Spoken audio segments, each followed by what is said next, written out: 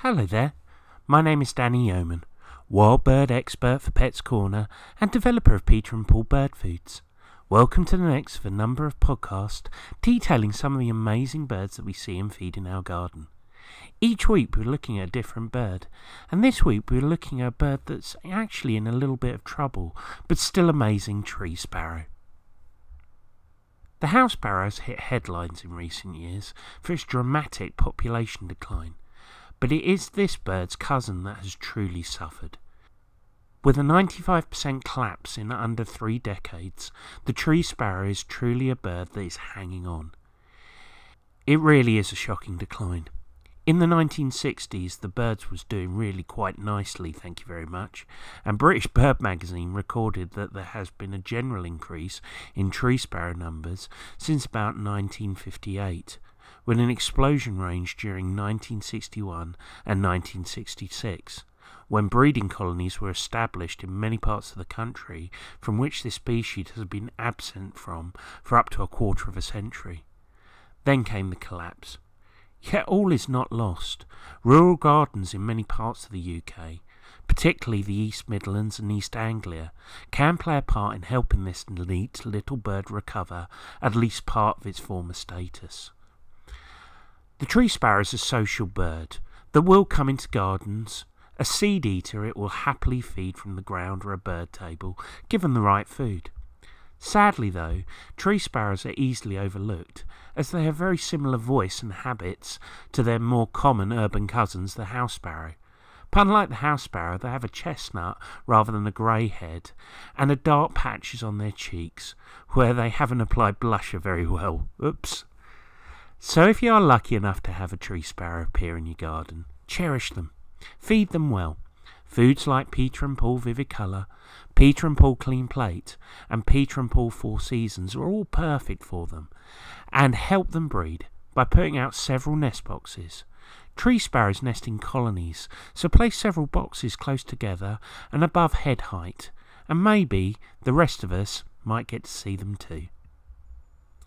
Tree sparrows are easily overlooked, as we've already mentioned, as they have very similar habits to their more common urban cousins, the house sparrow. With its chestnut cap, bright white cheeks and collar, and black cheek spot and bib, and generally a more dapper appearance, the tree sparrow looks like a house sparrow that has scrubbed itself up for a special occasion. Unlike house sparrows, whose sexes appear very different, male and female tree sparrows are identical. The wings and back of the bird are streaked brown with white wing bars.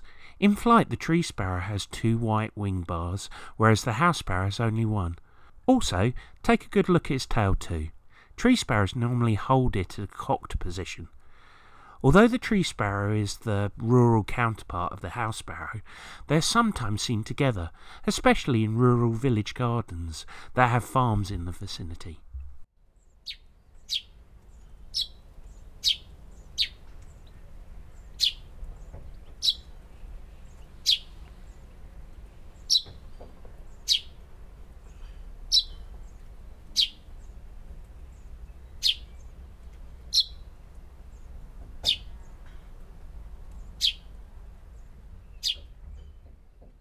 The tree sparrow has a song similar to the house sparrow, but I always think it's a bit more cheerful. In your garden, you should keep your ears open for their dry teck teck calls coming from any hedges that you may have.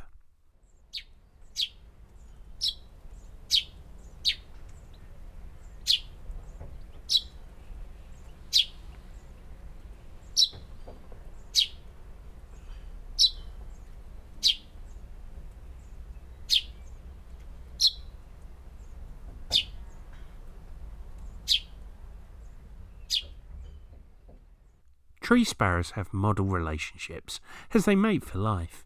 In April, both sexes will start making their nest out of twigs and leaves, lining it with down, moss and hair.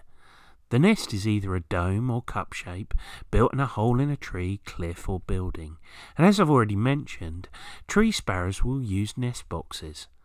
Their social nature means that they do like to nest in loose colonies, so several bird boxes hung side by side, or even a specially designed sparrow terrace nest box, will help. Tree sparrows will produce between 2 and 9 eggs, which are smooth and glossy, and white to pale grey with dark brown markings. Both adult birds share the duties of incubating the eggs, as well as feeding the young once they've hatched.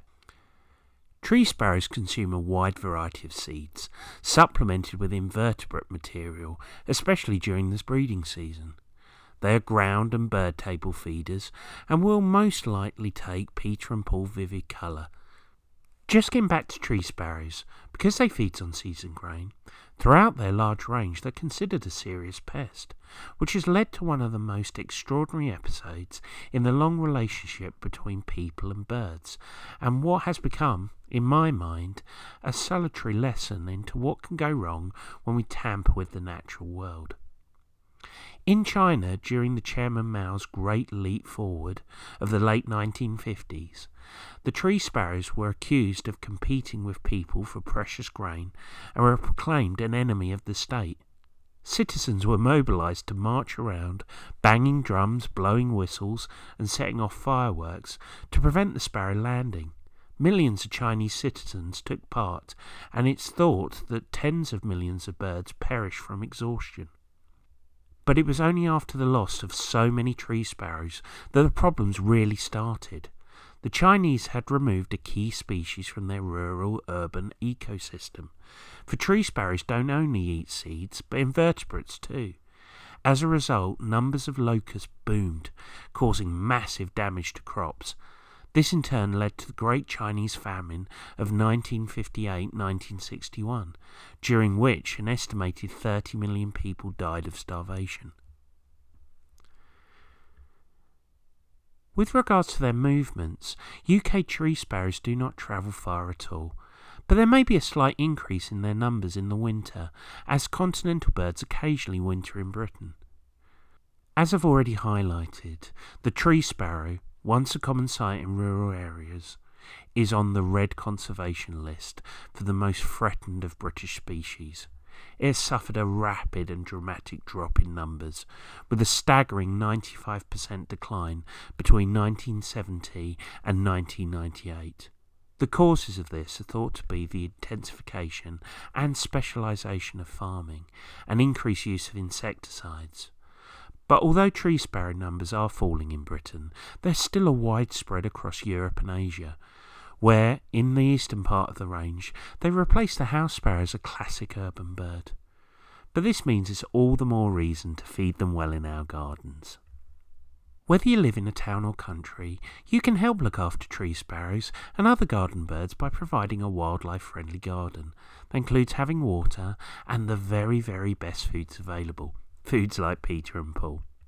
For more information regarding Peter and Paul wild bird foods, please check out the Peter and Paul website at www.peter-and-paul.com or pop into one of their wonderful Pets Corner stores, and the nearest store to you can be found at the Pets Corner website at www.petscorner.co.uk.